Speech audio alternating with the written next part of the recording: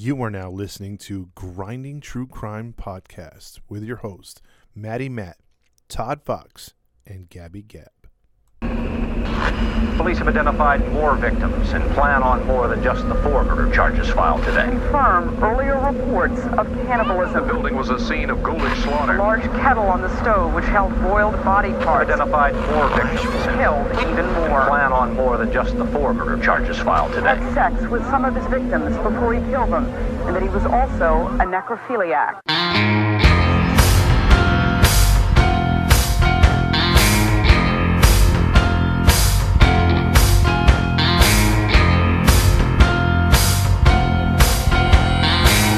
Hey, we're back. Guess what? Welcome to another episode of the Grinding True Crime Podcast with your host, Maddie Matt, along with Gabby Gab. And today narrating will be Todd Fox. That's right. But before we get into the show, we want to let you guys know where you can find us. You can find us on Instagram, Facebook, and YouTube. Just type in Grinding True Crime. There you can follow our page, like our page, leave a comment on our page, and subscribe to our page, and we'll get back to you as soon as possible, and we appreciate all the love and support you show. If you want to just listen to us on your podcast stream, just go to Podbean, Spotify, Anchor, iTunes, Pandora, Podvine, and Zencaster. And for those outside of the U.S., you can always listen to us on Radio Public, Breaker, Pocket Cast, and Podchaser. If you like what you hear and you want to be a Patreon member, you can download the Podbean app and click the link, and there you can follow our and be a Patreon member. And we appreciate all those who are already one, and we appreciate all the love. With all that being said, listener discretion is advised. We do get into details that can be graphic and maybe not suitable for children, but if you like that stuff, you're all ears. And just a quick let you guys know, sorry we were not on the last couple episodes. As you guys know, it was a death in the family with me and Gabby Gab. So it kind of put us on the back burner for a few episodes. But thank you, Randy and James, for filling in for us. We appreciate it. But we should be back to normal on with me and Gabby Gab on the shows. So we appreciate all the love and support that you guys message us. We thank you. And we're back. So we hope you enjoy.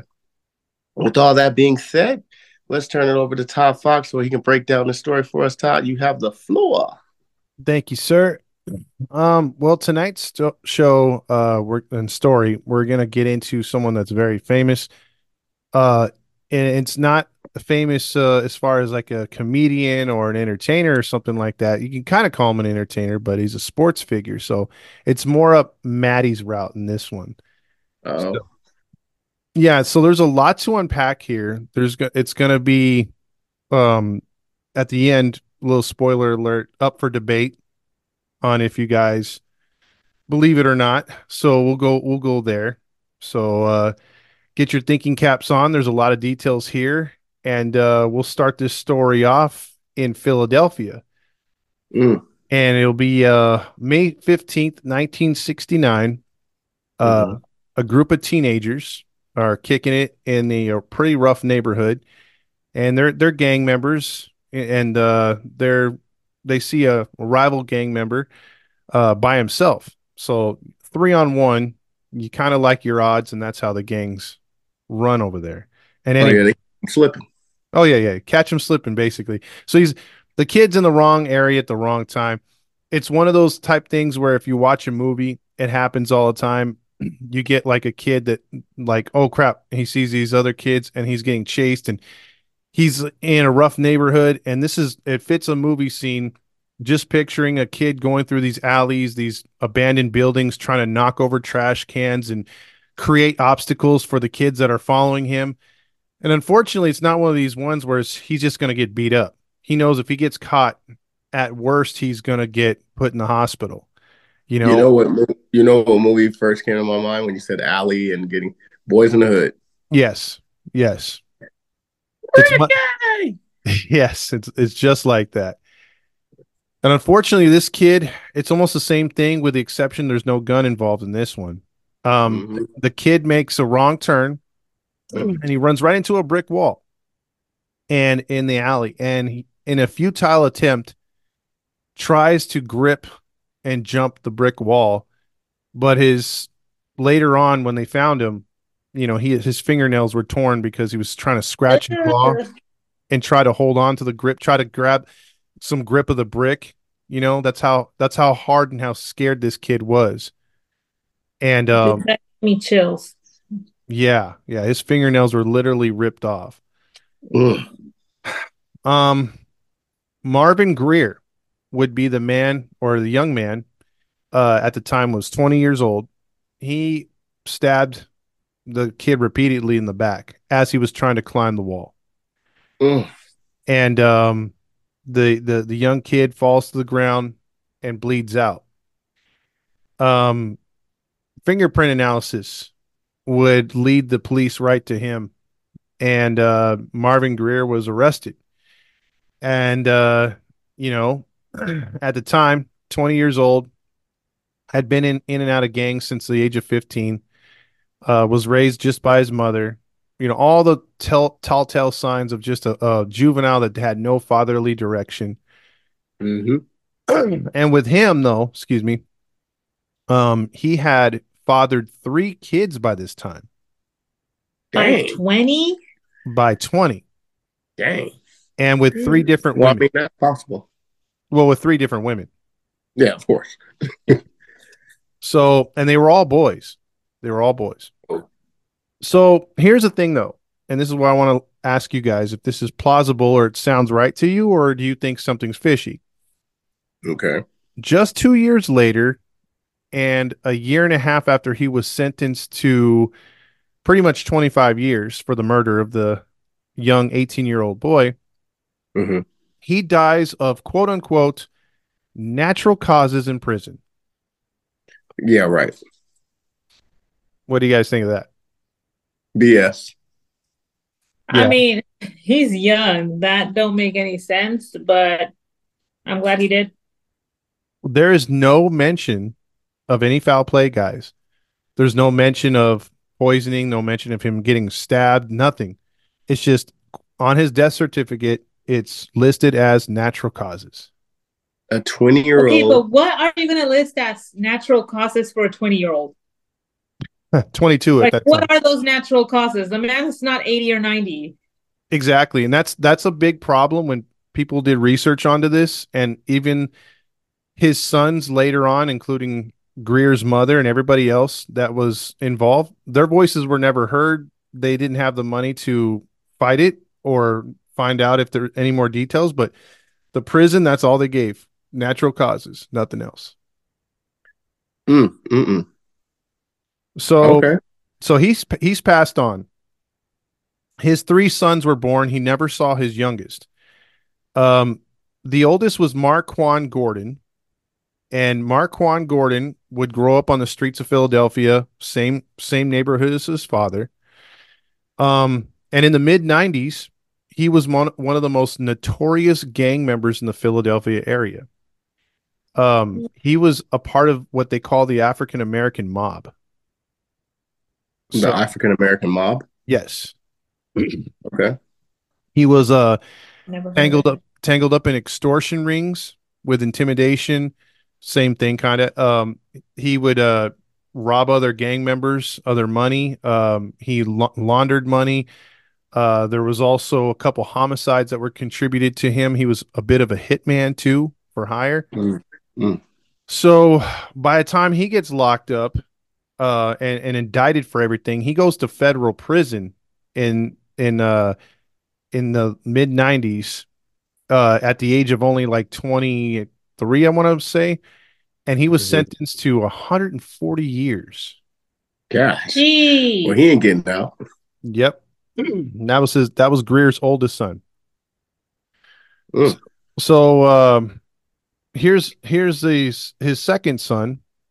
His second son was 17 years old at the time of this whole thing, and he was playing in a summer league and in 1991, and it was a championship game, and his coach said, "Hey, you know what? I'm benching you for the other guy."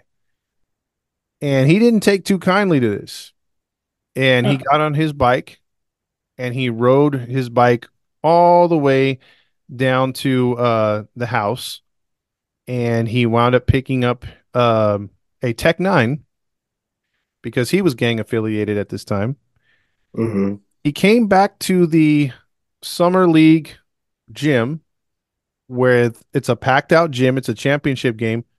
Rides his bike into the auditorium, pulls out his Tech 9, and as they're playing the basketball game late in the game, blasts the player with over 10 bullets that replaced him in the game.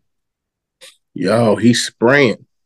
He sprayed the one kid, just He blew him took it away. against the kid instead of the coach. Correct. What the hell? Yep. Dang. So at The kid seven, doing what the coach said.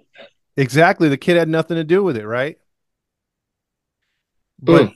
the point of this story is that Greer's two sons had big time tempers and they were following after their father apparently. I don't know if it was in their genes or what it was, but this kid did the same thing his father did, same thing his brother did, and he would go to jail for life. He would get yeah, he would get life with no parole. Oh, of That's what I course. was gonna ask you. Is this just something common where they grew up? Everybody's gang affiliated, or this is just a family thing? I mean, the cycle continued. They didn't have fathers in their life. Yeah. I I mean, know of men that had never had a father in their life, and it doesn't make them killers. In fact, it teaches them responsibility. Yeah, but they were already caught up in the game. yeah, because on all these houses, unfortunately, guys, it's the mother that usually has to do double duty. And if she's working two Mm-hmm. jobs and can't support or can't give that Mm-hmm. fatherly advice, can't give the groundings, stuff like that, the teachings, the kids are left to the streets and the streets raise them, and that's the problem. And Mm-hmm. that happens in the black community, the white community. It's just mostly in your urban areas where the father's just not around. The fathers are not responsible, and Yep. just relationships that shouldn't have bared kids, but they did.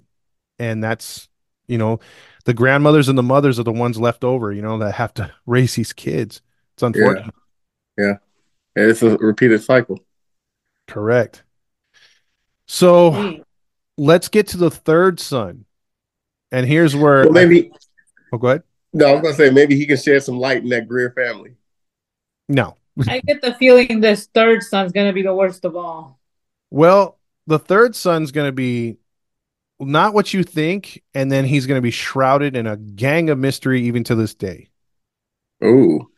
So that's the whole thing with this one. So Greer would have another son, obviously, and the third one would be uh, a player. I'll tell you said this about this person. He said you could take the man out of in you could there's a man in Indianapolis and there's a man in Philadelphia.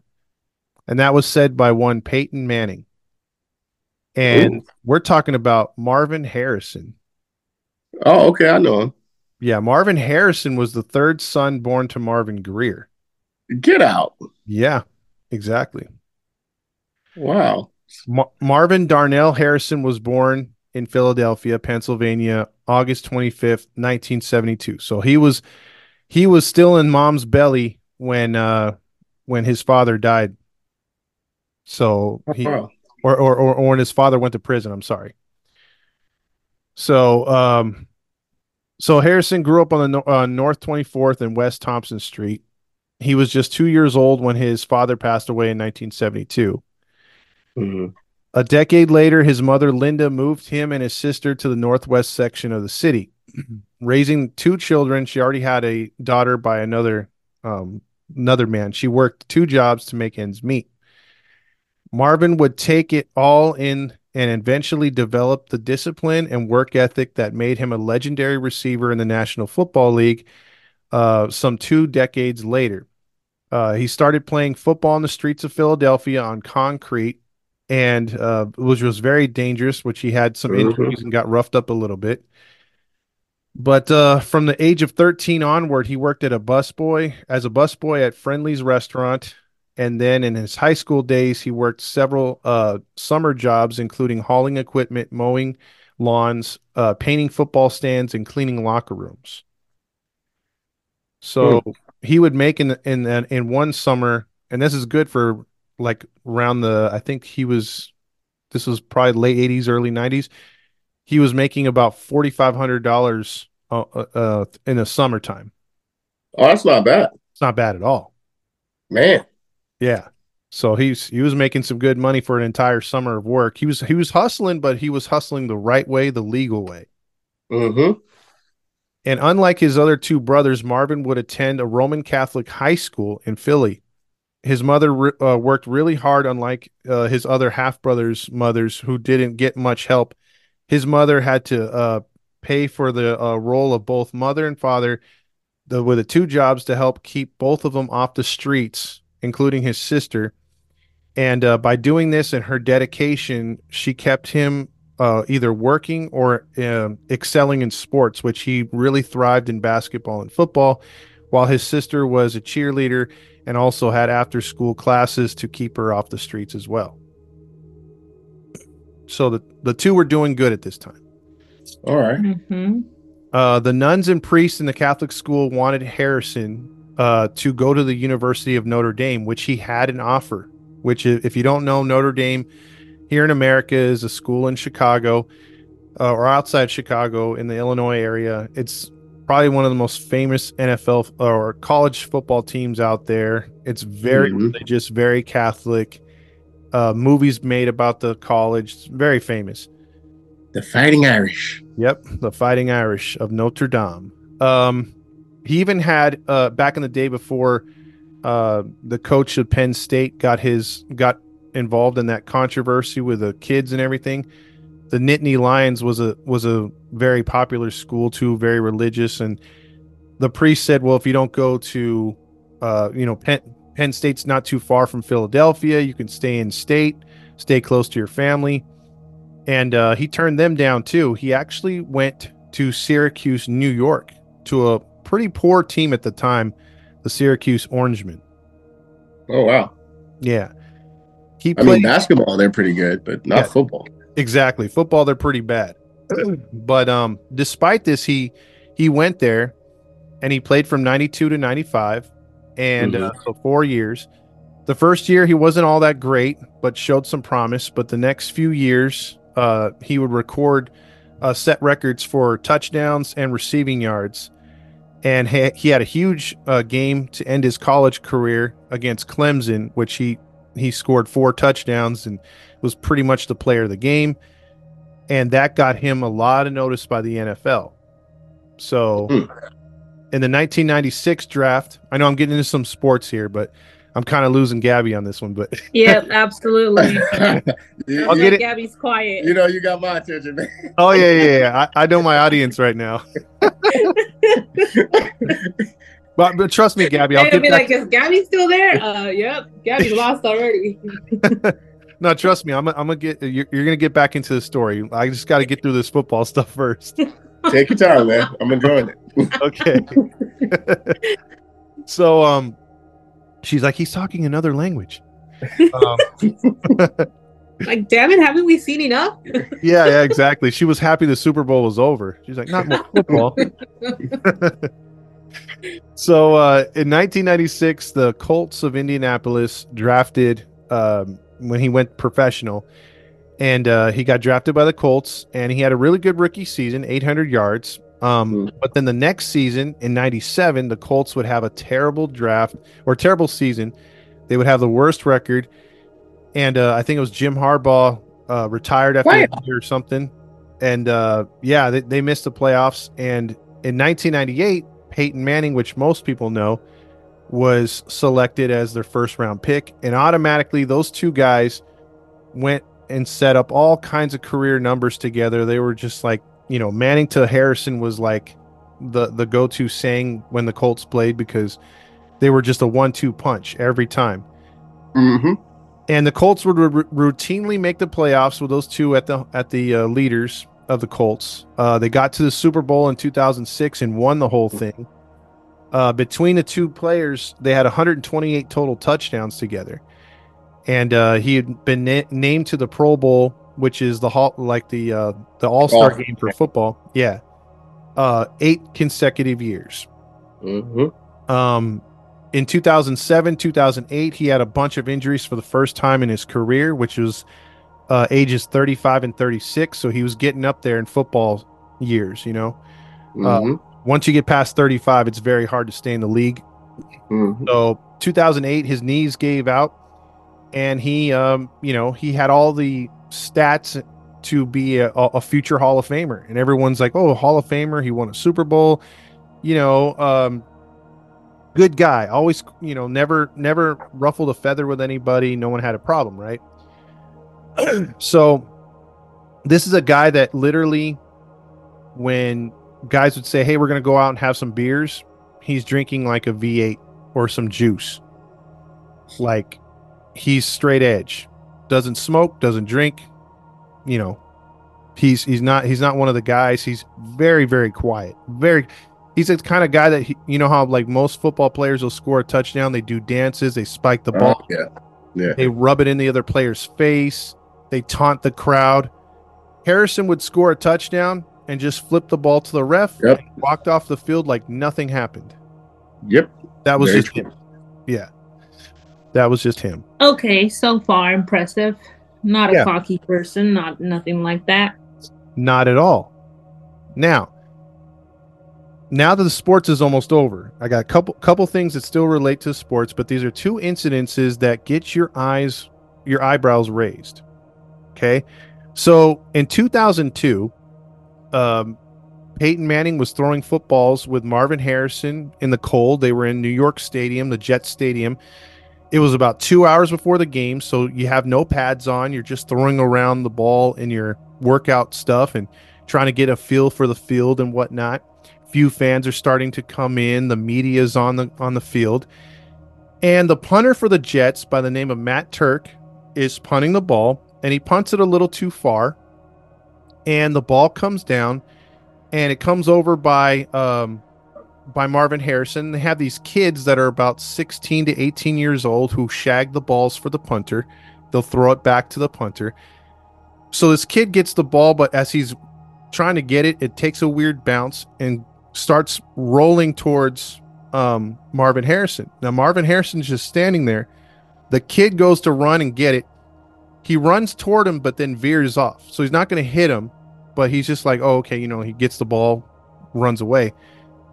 Marvin snaps, and he runs after the kid and says, hey, what's your business, man? He starts cussing him out like, what's your problem? You trying to run me over or something? And then the kid's like, no, sir. Like, just calm down. He's like, what'd you tell me? And Marvin Harrison grabs the kid by the throat. Whoa. In front of everybody and raises him off the ground. Oh, dang. This kid's up, Marvin Harrison's 185, but he's kind of muscular. Mm-hmm. The kid's about like 102, but he's raising him with one hand to where there's security guards and 2 off-duty police officers have to come over there, including a couple players, to separate the two and get Marvin's hand off the dude's neck. Dang. So yeah, that happened, and the police that were there. Hold on. You need to explain something to me, because clearly I'm not a sport person. Mm-hmm. These kids are not part of the team. They're just there to pick up the ball and give it back to the punter. It's just like the ball boy. Okay. They're taking shots. They pick up the ball and give it back to the shooter. Okay, because I'm trying to picture like how much bigger he would be, or he's way older than him.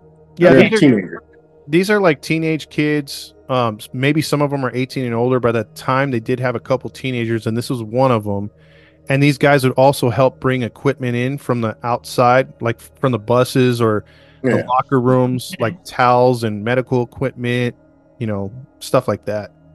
All right, got you. Sorry, go on. No, you're good. You're good. How did I not hear about this? It wasn't a story that was pushed too much. So this is 2002, so it's not social media blown up. That's true. So security at MetLife Stadium did not like this, and they saw that the kid about 30 minutes after had marks and bruises around his neck. Mm. And some of the coaches from the Jets were really pissed off, and the security wanted to file charges and get him arrested. And the Jets, uh, I guess the people in charge and the Colts were like, no, no, no, let's not make a big deal out of this. We'll pay you some money to shut up, and like don't make he's a big star. Maybe he's just having a bad day, and Oh, that just hush money. yeah, they brushed it under the rug. And then you wonder why so much crap happens afterward with these people. Just let them get off with whatever the hell they do.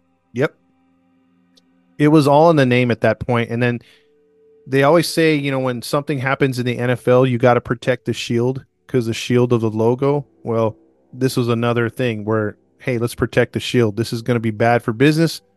Let's not talk about it. Mm-hmm. But it was documented in a couple of newspapers at the time, but it didn't hit mainstream media.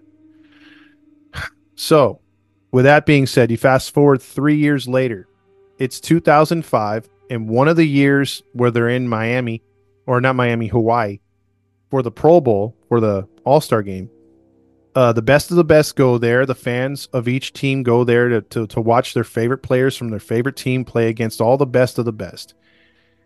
And they're over there, and it's a day before. Marvin Harrison is walking from a club to back to his hotel, and he's with a buddy. And these three teenagers, again, they're about 15 to 16 years old, come up to Marvin Harrison. They recognize him. And they're like, Marvin, Marvin, oh man, that's awesome. You were my favorite player. Can I get an autograph? And he says, hey, you know what, guys, not right now, man. I'm walking back to the club. And he goes, thanks, though. And he's polite about it, right? But kids being kids, whether you want to say it's right or wrong, they're going to ask again, maybe. And according to witnesses, the kids asked again the same way they had before. They didn't call them names. They didn't do anything else like that. They asked again. Marvin snapped again. Marvin began punching and putting the kids in a headlock while the other one did the same thing. And when they knocked them to the ground, they started kicking. And it wasn't until some parents from across the street started yelling at them to stop. Marvin and his buddy took off and ran the other way. Dang. What the hell? So he definitely got some PTSD somewhere in his. PTSD of what? I don't know. It's in the blood. Something. Yep. So 3 days later is the Pro Bowl, and he scores 2 touchdowns in the Pro Bowl. And this is not even other than the local police making a report about it, and it getting on ESPN 2 years later. It wasn't reported. Swept under the rug again. Some more hush money. So Harrison, after his retirement in 2008, he opened up. He went back to Philly. So because his last contract, he cashed out for $67 million. So at this point, he's worth about, with his total earnings, about $120 million for his career. I was just about to say that. Yeah, just for his NFL career. That's not including the endorsements or player money they get for being a part of video games and stuff like that. Mm-hmm. So he That's has. not fair. What'd you say? That's not fair. Yeah, it's not. To play a game, it's not. Being such a douchebag just because you're good at a sport, give that position to somebody who's decent. Mm-hmm. I mean, that's life. Yep. No, that's stupid companies that never actually stand for what they represent. Oh, they do. It's just not the players. It's No, they their don't. company. That's what I said. They don't. Because if they did, the automatic thing in my mind to do is if somebody's acting stupid or being violent, you're out. Yeah, You're not good for us. there has to be a code of conduct, but Yeah, that's what I'm saying. Like, that's, yeah, not cool. not at all. So what he did is, here's the thing too, whenever you think about crime and you have, sports people, or you have people that left the areas that were dangerous to them, where, pick, don't go back to your roots. If you know it's a dangerous area, go somewhere where the neighborhood will keep you the way you were when as an athlete or at the best of your best of your life. Like some places you don't need to go back home. No. And Marvin Harrison went back home. Ooh. Yeah, he bought a place not too far from where he grew up. He also bought a bar and renamed it to Playmakers. Brought a bunch of memorabilia from his playing days and other players, and put it up there and made it a real cool sports bar. And then he bought a car wash. So he had two businesses. He felt he was giving back to the community by bringing jobs and interest back into that rough neighborhood, right? Mm, I Sure, until guess. they piss him off. Well, let's see what happens, because the kind of guy that Marvin Harrison is at this point in 2009 is still, he's well respected. He's a guy that will go and help the kitchen staff when they're overwhelmed and by washing dishes. You know, hey, great guy, right? Seems like it. Yep. But not so much. In 2009, and a guy by the name of Dwight Dixon. Remember this name because there's going to be a Dixon and a Nixon. So trust me, it might get a little confusing. So you got to stick with me on this, All right. because even I was confused writing the script out. So, but Dixon was a 300-pound guy, big dude. Oh. Yeah, How tall was he? he was 5'11". Okay, about 6 feet, 300. All right. Yeah, that's kind of big. Yeah, kind of big dude. Dixon was well known in the area as a drug dealer, and his street name was Pop. Mm. So Pop, yeah. And I don't think Pop relating to soda. It was more like shooting a gun. Oh, yeah. Yeah. Because of this, Dixon saw Playmakers, and he wanted to make a play in his bar. He came in there with a couple buddies. They were at first cool, and they lit up a few joints in Marvin Harrison's bar. And again, this is Marvin Harrison, who ironically opens up a bar with food and also alcohol, but he doesn't partake in alcohol. He still drinks juice and shakes. He's in water. That's all he's into. He's about his body. And Okay. what's that? No, I said okay. Oh yeah. So he took it as an insult when these guys came in there and were passing around drugs and also smoking weed in his bar. He got pretty pissed. Mm. So Marvin comes over to him and tells him, "Hey, you need to get the F out of here. Like, I'm not going to put up with your crap. I don't want no drugs in here. You're automatically banned from my bar. You need to get out."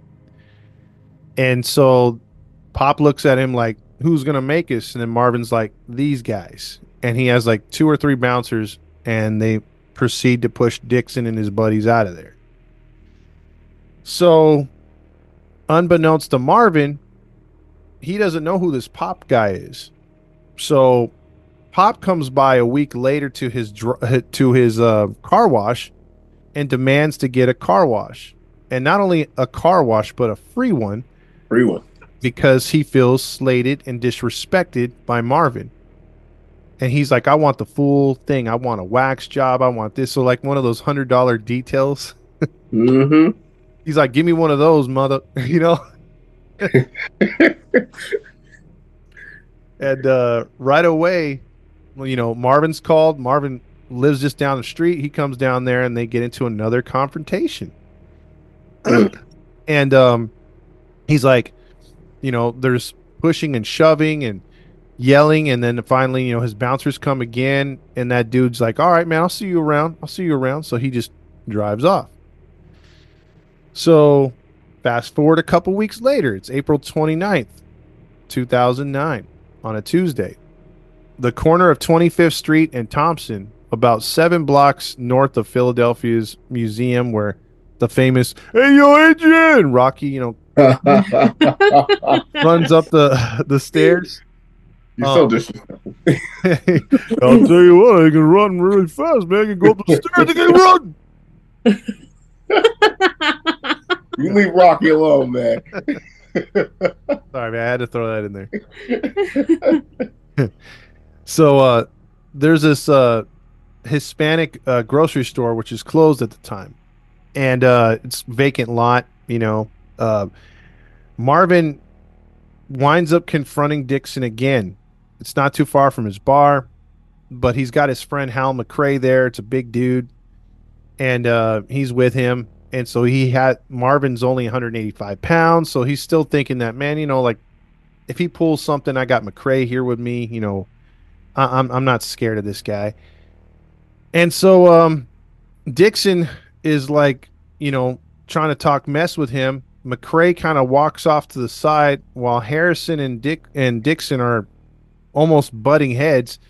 McRae sucker punches Dixon in the back of the head, and he knocks the big 300-pounder to the ground, which Harrison and McRae are now jumping him, punching him repeatedly, kicking him in the stomach. It's looking pretty bad, right? That's not good. Not good at all. Mm-mm. So as Dixon goes down to the ground, he looks like semi-conscious, and it looks like Harrison and McRae kind of grab each other and they're like, all right, he's had enough. They kind of turn around and walk away. So Dixon gets up, and there's this man by the name of Robert Nixon. Here's the Nixon. And Robert Nixon is like one of these old heads. He's a hustler. He's like in his late 40s, and he's watching from across the street, smoking a cigarette, and he's like, haha, drama. He's laughing about it. He's not he's not one of these guys gonna run over there and give help. He's just like, oh man, instigating it. Yeah, he's like, this looks cool, man. I think I'm gonna get off on this. It's like one of those World Star like guys that just record from across the street. Like Smokey. You got knocked the fuck up. Exactly. He ain't gonna help out or nothing. He's just enjoying himself, right? Yeah. So he's Pop is getting up now, and he's shouting insults, and our boy Nixon's over there laughing, probably like, man, that's some funny stuff right there, And Dixon gets to his car, the Pop, and starts it up, throws it in reverse, and tries to run over McRae. And he barely misses McRae. So as he's, misses McRae has to duck out of the way.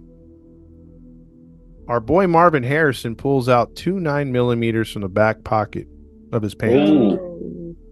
And he begins firing. And he shoots and hits our boy Pop in the hand. It goes through the back window into the hand. A couple other bullets are hitting like the tire, the back of the car. Dixon ducks down, starts driving, not looking where he's going as he throws it into drive. And all of a sudden, Nixon, who's enjoying the show from the side, becomes part of the show because he has to duck into like a little like doorway because Nixon goes up on the driveway and nearly runs him over. Dang. And so Nixon's on the ground for a minute. Pop drives by. Harrison's running past the Nixon on the ground, still shooting.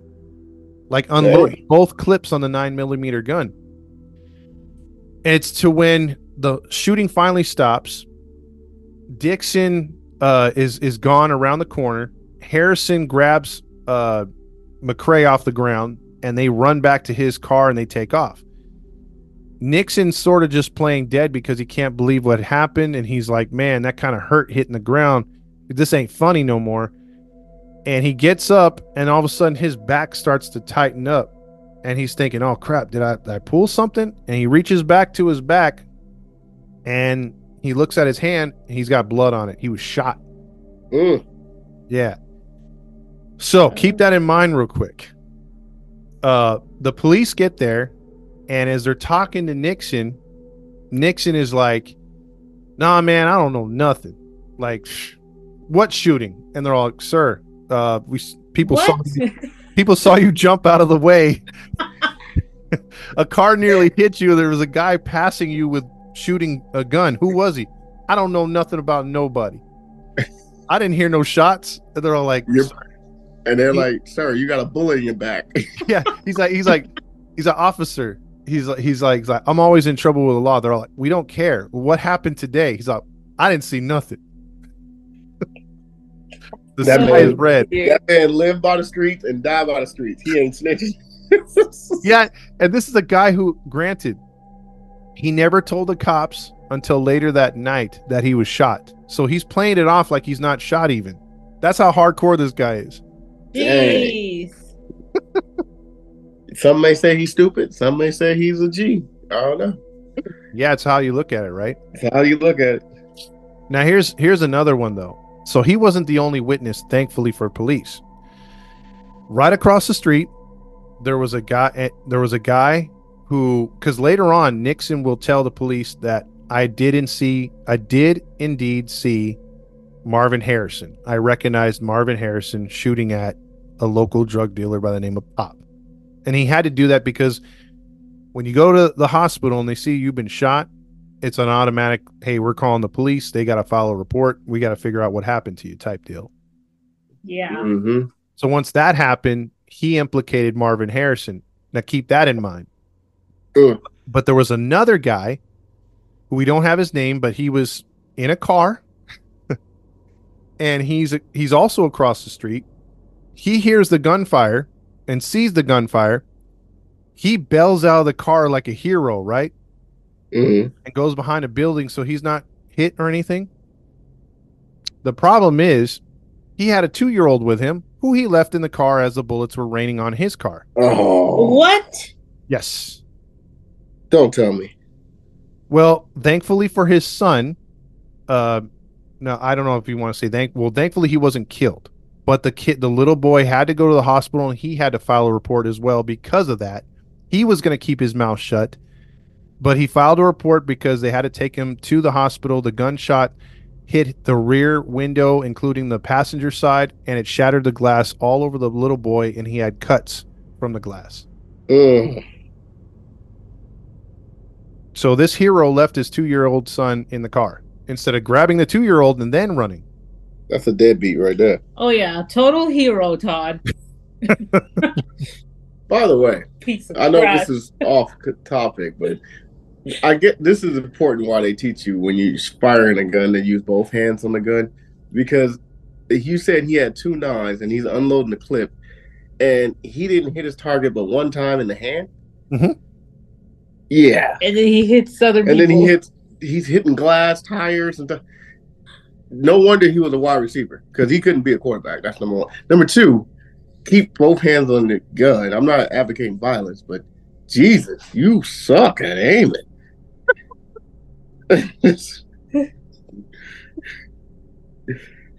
I got nothing for that. That's just too good. Nothing. That's too good. Dang. Oh man, yeah. I mean, I think it's one of those where they tell you don't imitate Hollywood. You know how they hold the gun to the side? It's never hold the gun to the side. That's the horrible way. And me and Gabby gone to several shooting ranges, so we're pretty good with the gun, and we never hold the gun sideways. Never cock. No, man, that's not. Anyways, my bad. No. Needed to be said. Needed to be said. Don't hold your gun with one hand unless you have to, and he didn't have to. Now, I don't know how many Johnsons are in Philadelphia, but you make the call. Is this Johnsons or is this Johnsons that just don't want to implicate someone that they feel is from the community and has done good for the community, and they don't want to incriminate a famous person? Okay. I'll let you guys decide. Now, the police would find out it was Marvin Harrison, and later the next day, they would go to to Marvin and find him at his club, and they said, "Hey, Marvin, you're being implicated in a shooting, and we'd like to investigate. Do you own a gun?" And he says, "Well, officers, I'm putting my hands up. I have a right to carry, and I have a .32 caliber on my person." So they find the 32, and they're like, "Well, this isn't doing anything for us because we were told you had a 9mm." And he's like, "Whatever are you talking about, sir?" So he played dumb, and one of the detectives said, "You know what? He frequents his mom's house a lot. Let's go check with her." And they go to the mom's house, And by this time, she's remarried. She's, obviously it's been years, and he has a stepfather now who's a very devout Muslim who does not like guns. So the stepfather happened to answer the door, and right away, as the cops, before they even said anything, he said, and I quote, "I know why you're here, and I know where he hit him. Want him now?" Dang. Whoa. Yeah. He led the Well, police to where he was hiding the two guns. dang. Yeah, just like that. Alrighty. Yeah, so now you have witnessed testimony and you have the guns. Now it's time to test the bullets to the guns, and lo and behold, bam, they match up. Yeah, signed, sealed, and delivered. Case closed, right, Johnson? Yep. Let's book them, Dano. Not enough evidence. No. What? Not enough evidence. Well, I can see why they said. No, I'm joking. What? I'm joking. I'm about to flip out right now. Oh man, What? not enough evidence. What more do you want? I mean, well, they said witnesses saw him, right? Mm-hmm. Yes, with the 2 9mm. With the 2 9mm. The stepdad said, "Here, he hit them, found them, tested them. Those are the bullets. That's your person." Correct. Well, they don't know if it was actually him. It could have been, dear. it could have been nighttime. Marvin Harrison is dark skinned. Then they could have been any other black guy in Philly. So that's my argument. Case dismissed. I'm joking. Well, here's what happens. So the hero dad that left his 2-year-old son decided to recant his testimony and said, "I don't want to be a witness." Okay, you don't have him. Then Nixon was like, "Well, the bullet's out my back. I'm a G. I don't cooperate. I'm not going to give you my testimony either." Then Pop, the guy who was shot, he had to file a report too when he went to the hospital for his hand. He said, "I don't know what you're talking about." Of course, he gonna not snitch.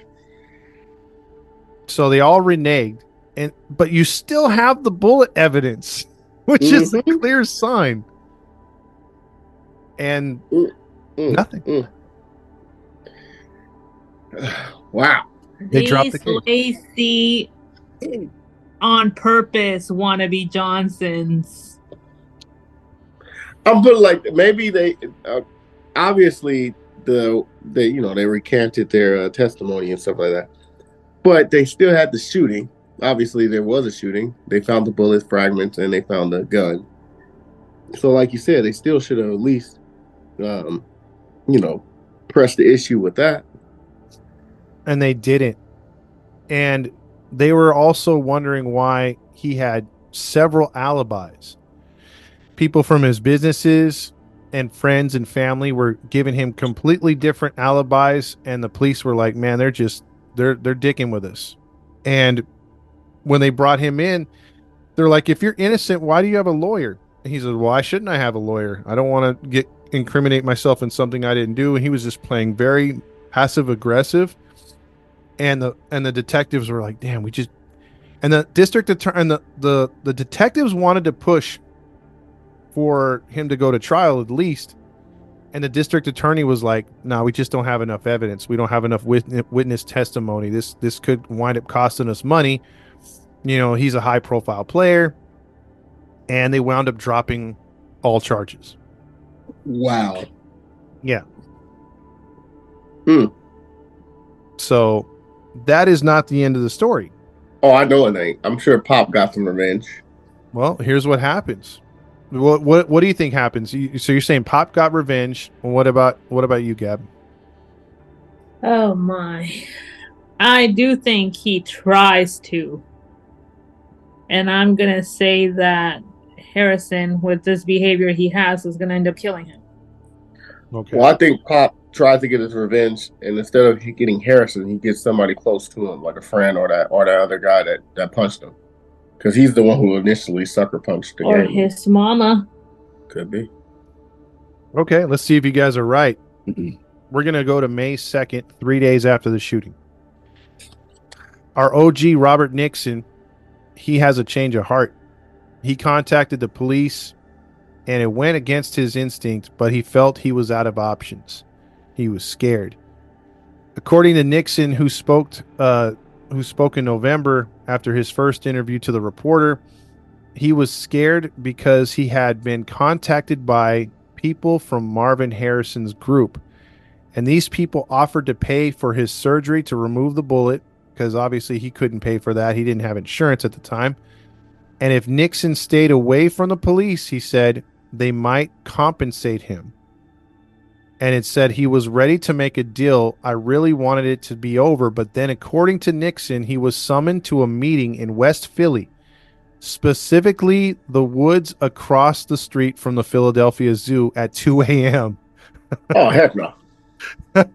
Yeah, come over here and get paid. Throw him over to the line.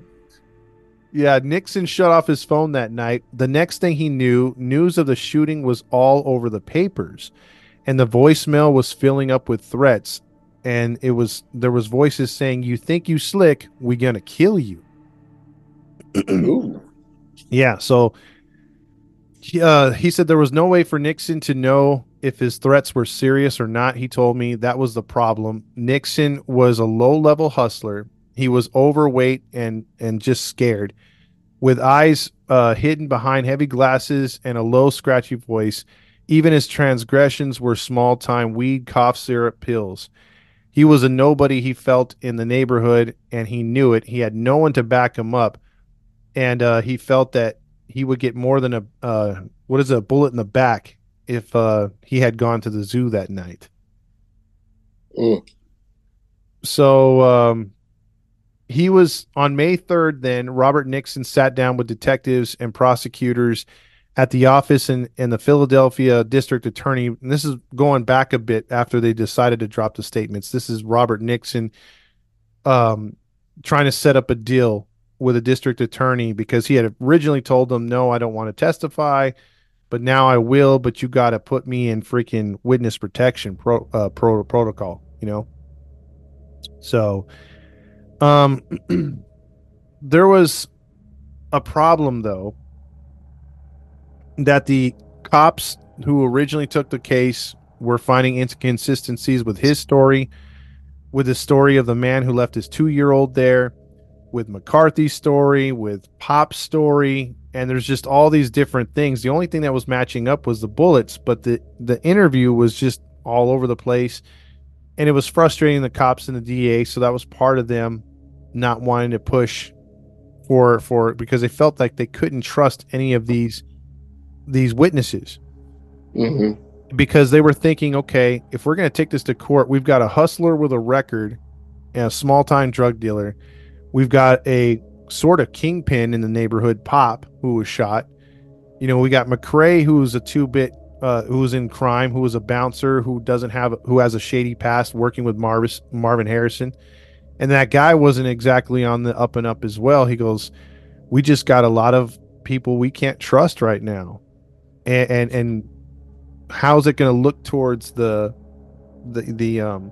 jury? How's the jury going to look at this? Mm-hmm. So the district attorney, because of that, she's just like, you know, on January 6, 2009, this is almost a year later, she decided, Leanne Abraham, she decided to drop all the charges. So that's why all the charges went away. And, you know, they all declined to do the story. The father of the 2-year-old declined. He stayed out of it too. So they were done with this, right? Mm-hmm. So here's where it gets a bit rough as we close out this story. On January 28th, 3 weeks after Abraham's press conference, one of her deputies prosecuted Pop for making false reports to the police.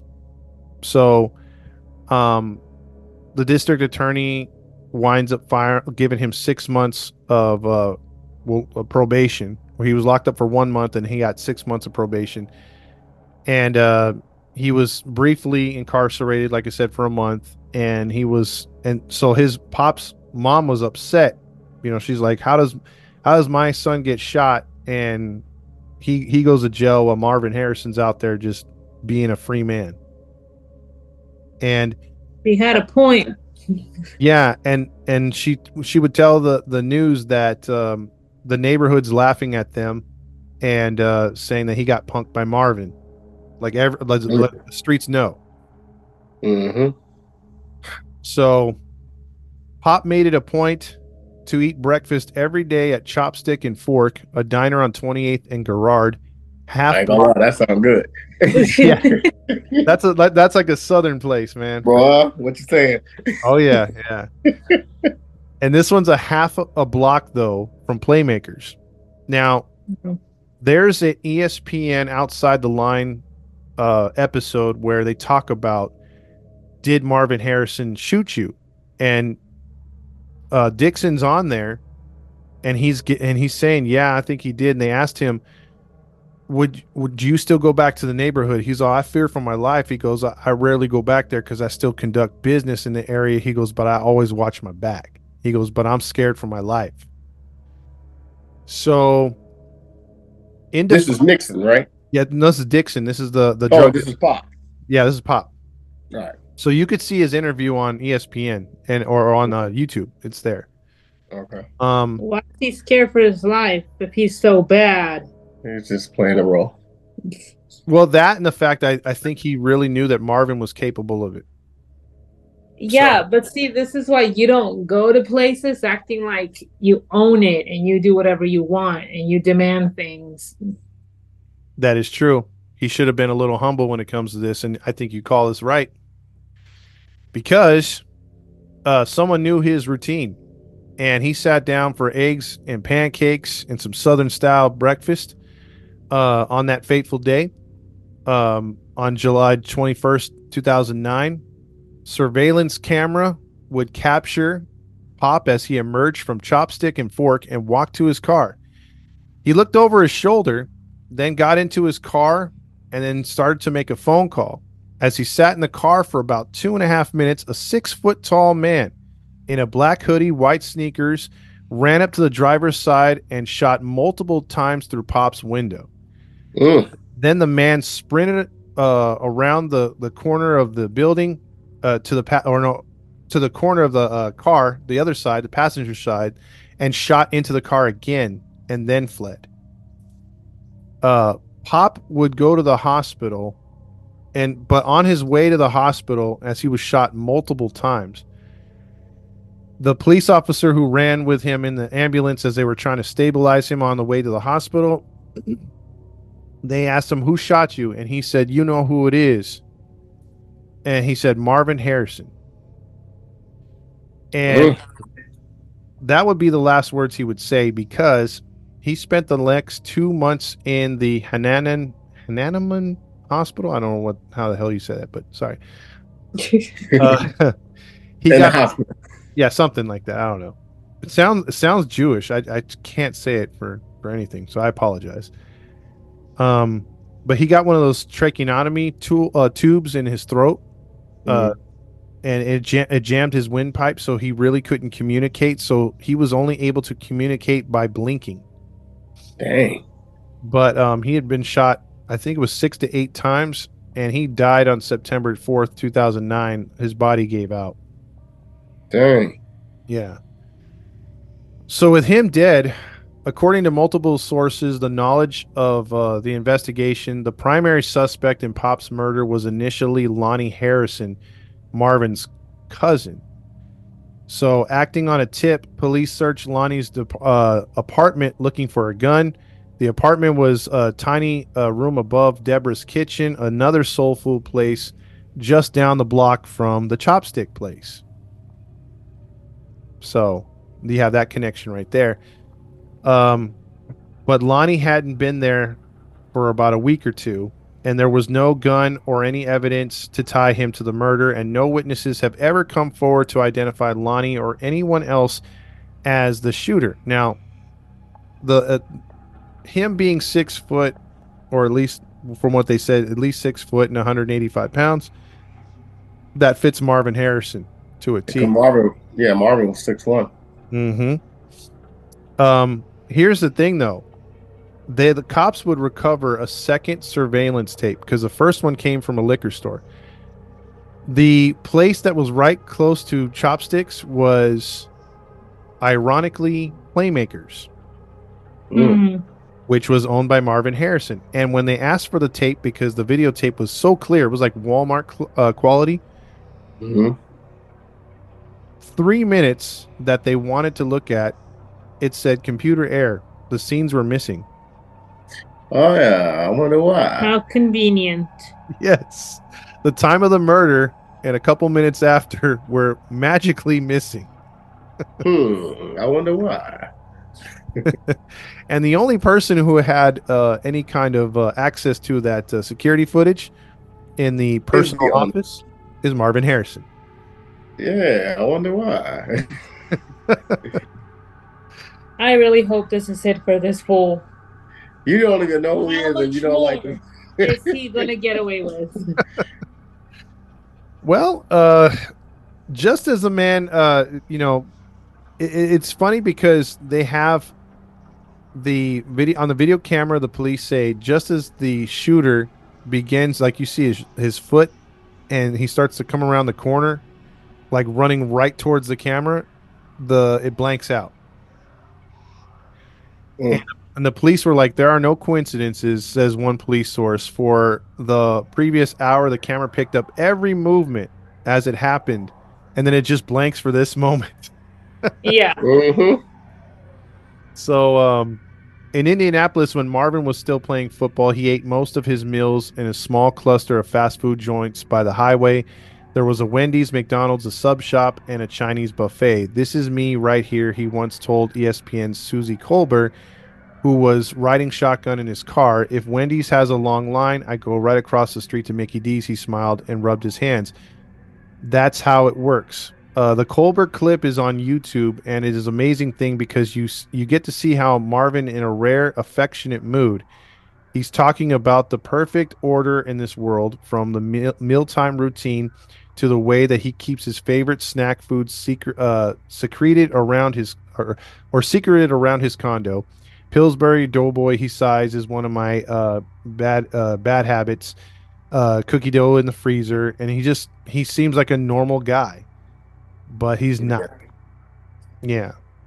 Clearly. Clearly, he got some demons. Mm-hmm. So this is now an interview that he did, or Robert Nixon did.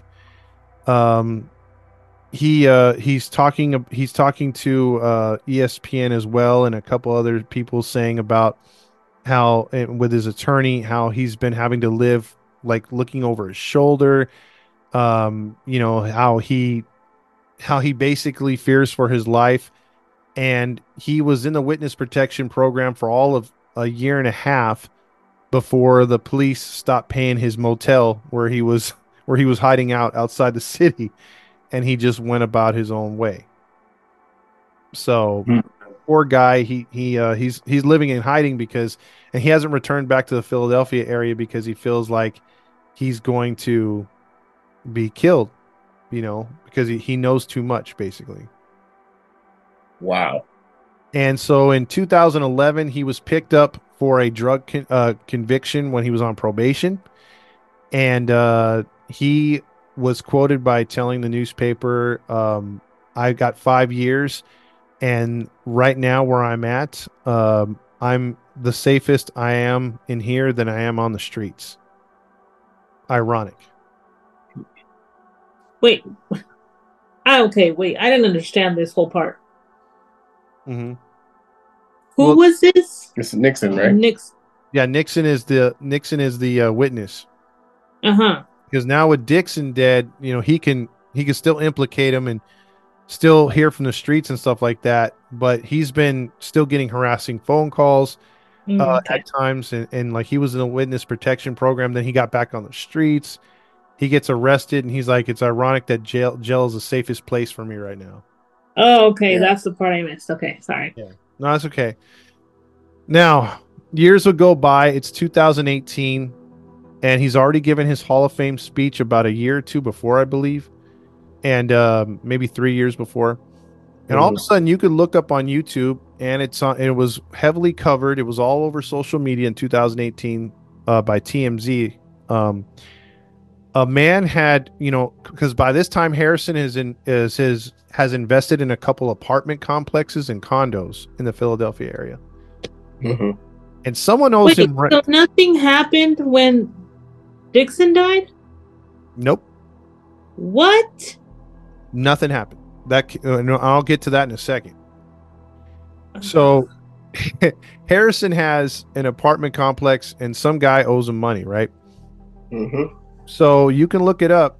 The guy goes over and's like, "Hey man, this is how you treat your tenants, man. Like that's effed up, man. Like come on, man. Like he's like, where's my money?" And you see Harrison on the dude's phone camera with a baseball bat, with a Mm. mean look in his face, and he's like, "Where's my money? You owe me money." And he's like, "Hey, bro, this is how you treat your tenants, man. Hey, hey." And then the phone starts getting thrown around, and he's getting assaulted in the middle of the Dang. day by Marvin Harrison. Dang. Yeah, you can see it. And that just shows you all that good love that, you see like on ESPN with these previous interviews, and he's all happy go lucky at the Hall of Fame speech. And there's a very dark side to Marvin Harrison.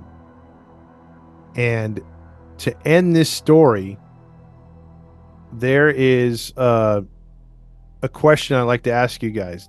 Do you think he did it? Because is he like his father? And, is there a continuing trend? Did he commit the murder, or did he hire someone else to do it? What are your thoughts? And number two, Matt knows about this. In a couple months, Marvin Harrison's son will be drafted into the NFL. Yep. Marvin Harrison Jr. He's going to go top 10. And he's actually good. Yes. What do you guys think? Okay. The first question, did he do it? I'm going to say he did, because it's just so coincidental that the video stops right when the murder is happening and a few minutes after. And if he didn't do it, he hired somebody, his cousin or Lonnie Harrison, whoever it may be, to do it. So regardless, even if he did it personally or he hired, he's still part of it. Hired for murder. Yeah, but he asked, do you think he did, or did he hire? Yeah, I think he did it. I think he did it because he already showed that he capable of busting, already unloading the clip. So, I think he did it. It's not foreign for him to shoot somebody, even though he's a high profile player, or was. So I think he personally did it. And, is it hereditary that he's like that? Sad to say, I think it is. I think it is. It's in his DNA. What do you think, Gab? I'm gonna agree. He definitely do it. He already showed he wasn't afraid to kill him the first time he tried. The violence he has shown, he doesn't hold back at all. He'd have really no reason, because he thinks he can do it all. He'd have no reason to hire anybody to do it. And if he had, he wouldn't be running toward that camera for his bar. The person he hired would be going the opposite direction and have no proof. That is true. I mean, this is him. Yeah, I'm agreeing with both of you guys, because it's just I don't see how there's like a mountain of evidence in my mind. I mean, yeah, you could say, well, it's circumstantial. You don't have the actual video. They don't have the ballistics on this stuff. They were looking for the murder weapon. It was different. But you had the dying testimony from Pop, who named him again. When I heard this story, I was like, maybe it was going to be Pop that got the revenge, because it seemed like if it was Marvin was acting like the gangster. Like, no, you disrespected me, I'm going to put you out. You come back to my neighborhood, I'm going to kill you. Mm-hmm. Like you wouldn't expect him, because if you knew who this player was, Gabby, he was like your happy-go-lucky, like sort of Carlton of the NFL. Yeah. He never ruffled anybody's feathers. Everyone, not controversial at all. Exactly. Now, his running back, Edgerrin James, at the time. yeah, he had issues. Yeah. He had a little temper, but he was still good, though. But anyways, that's another story. He was very, very quiet, Marvin Harrison. And his son, like you mentioned, his son is really good. And now that you put this story out here, I had no idea about Marvin Harris, about this. it makes you wonder about what his son, you know. Well, that was a question I was going to ask you guys. Do you think he broke the chain? So if he was the murderer, do you think that, hey, he's not going to allow his son to go down the same paths as his uncles and his grandfather? Do you think he Mm, stopped it? Because from all we know, Marvin Harrison is successful still in finance, and he lives in a nice area, and he's got a wife he's been married to for a while, and they have kids. Okay, you just told me this whole damn story. You just pissed me off because you're telling me that this mother effer is still free. oh yeah, He's still free. Yeah. he's still free. He never paid for anything. Mm-mm. This is an ongoing case. Like there's the Philadelphia PD have even thrown it over to the FBI to investigate. I know he's still free because I just saw him not too long ago because they were talking about his son. Yep. He'll be Yeah. there on draft day. Yeah, he'll be there on draft day. So I know he's still free. And it's 2024. That happened 2018? Yeah, the last incident Yeah, was 2018. As far as they're concerned in Philly, he took out a drug dealer. So they might not even push it. Yeah, but that still doesn't matter. You I'm are not still saying. a danger to the community, and I don't care how much you help them. You hold back at nothing. When your anger strikes, you don't care. You don't think, you just do. And people like that are dangerous. Yeah, murder's murder. I mean, he Yeah. could have killed that 2-year-old. He could have killed Nixon. So It makes no sense to me. yeah, this case You was have a head all this scratcher. freaking proof, and you're gonna tell me it's not him. Oh, come on. Oh yeah, that's him. Do I think the cycle will break with his son? I don't even know him, but by the sounds of the story, at least for him, it's ran in the blood all the way. Well, let's just hope his son doesn't get angry during draft day and snaps and hits somebody or something.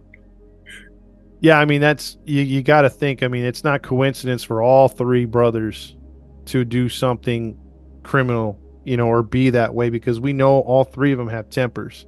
Yeah. So even because even if you didn't believe the shooting stuff, just look at that video, man. Marvin Harrison doesn't. He looks like any street thug out there, man. He doesn't look. He doesn't look like a guy who's worth millions and is, or even a manager of an apartment. He looks like he's, you owe him money. He's a loan shark type deal. Oh, Marvin. Yep. Marvin Harrison. He was actually pretty good. Be worried then for that day? What's that? Oh no, not for draft day. No. Why? Probably people don't even know about this story. I didn't know about this story, and I follow football.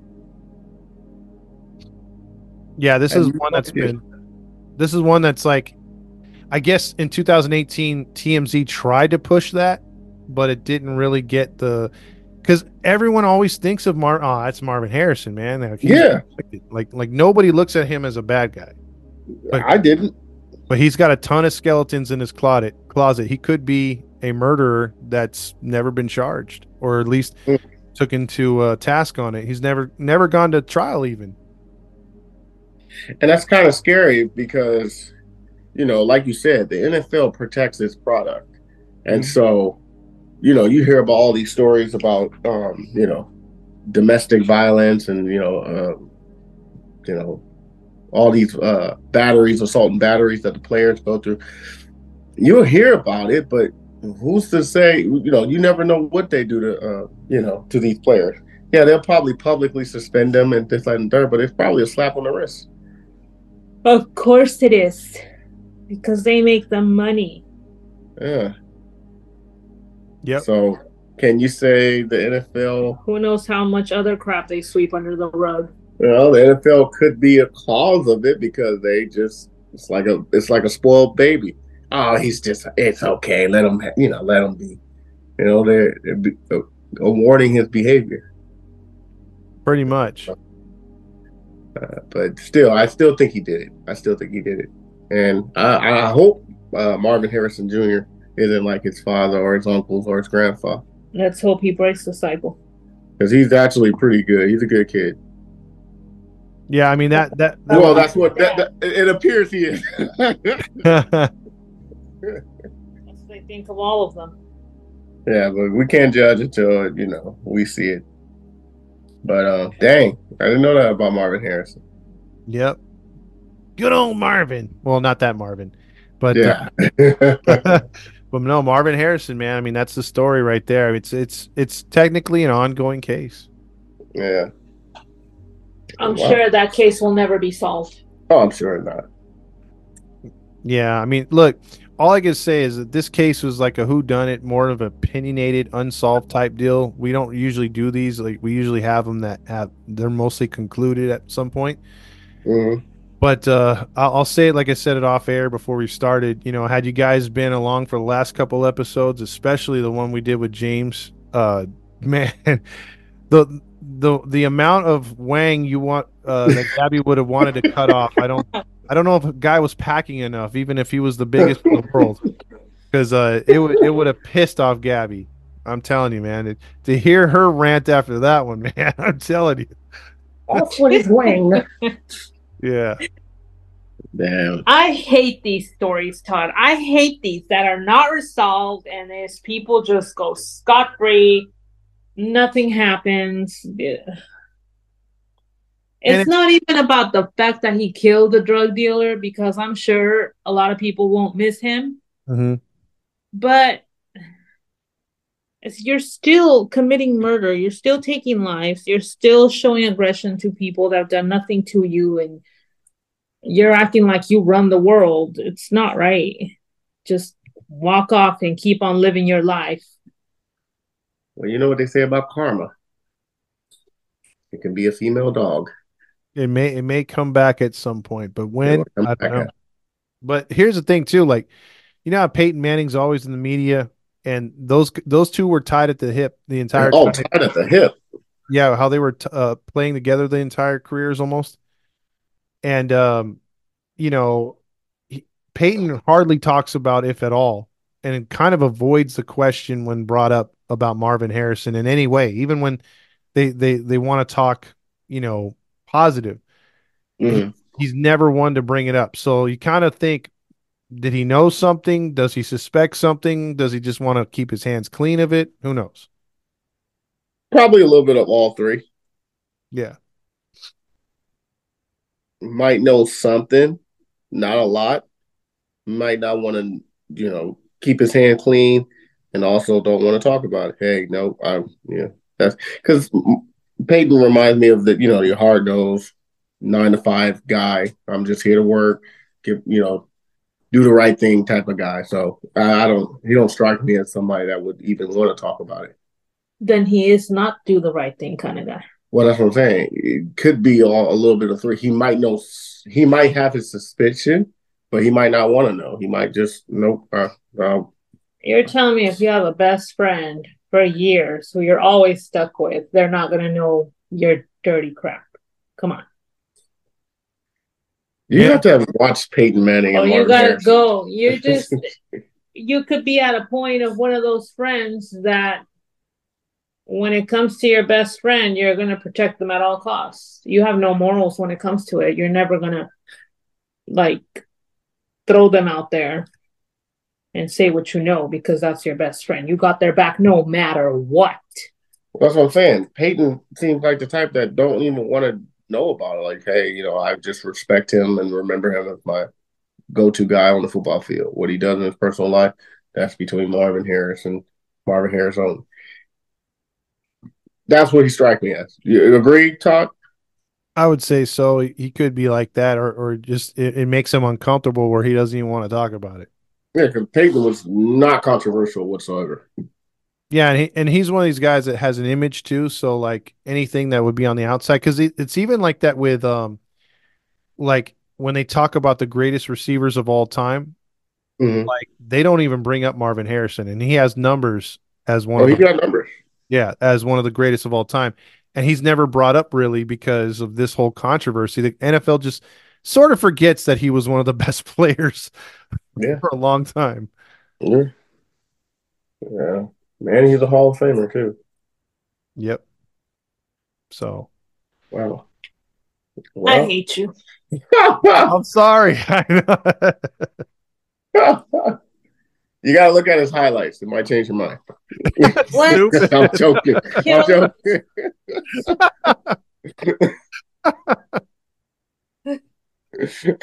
Oh man. I'm playing. Oh man, no, but that's the story of Marvin Harrison. If you don't know who he is, look at his highlights. It might change your mind. Okay. But we're going to leave it at that. Thanks, Todd Fox, for breaking down that story. I really didn't know about that, so that's definitely something that is intriguing. Now I got to look that up. Yeah, Um, check it out. yeah. So thank you for that, and we thank you guys for listening in. Once again, if you want to listen to us, follow us on our page, of course, Instagram, Facebook, and YouTube. Just type in Grinding True Crimes. Listen to us on your podcast streams. You know where it is. If you don't know, press play from the beginning and you know where to find us. Yeah. So with all that being said, we're gonna sign off here. But before we do, I want to let y'all know this is Grinding True Crime with your host, Maddie Mac, along with Gabby Gab. and Todd Fox. we're out of here. Toodles. Peace. Live from Philadelphia, it's You leave him alone, man. boy. You leave him alone. Adrian!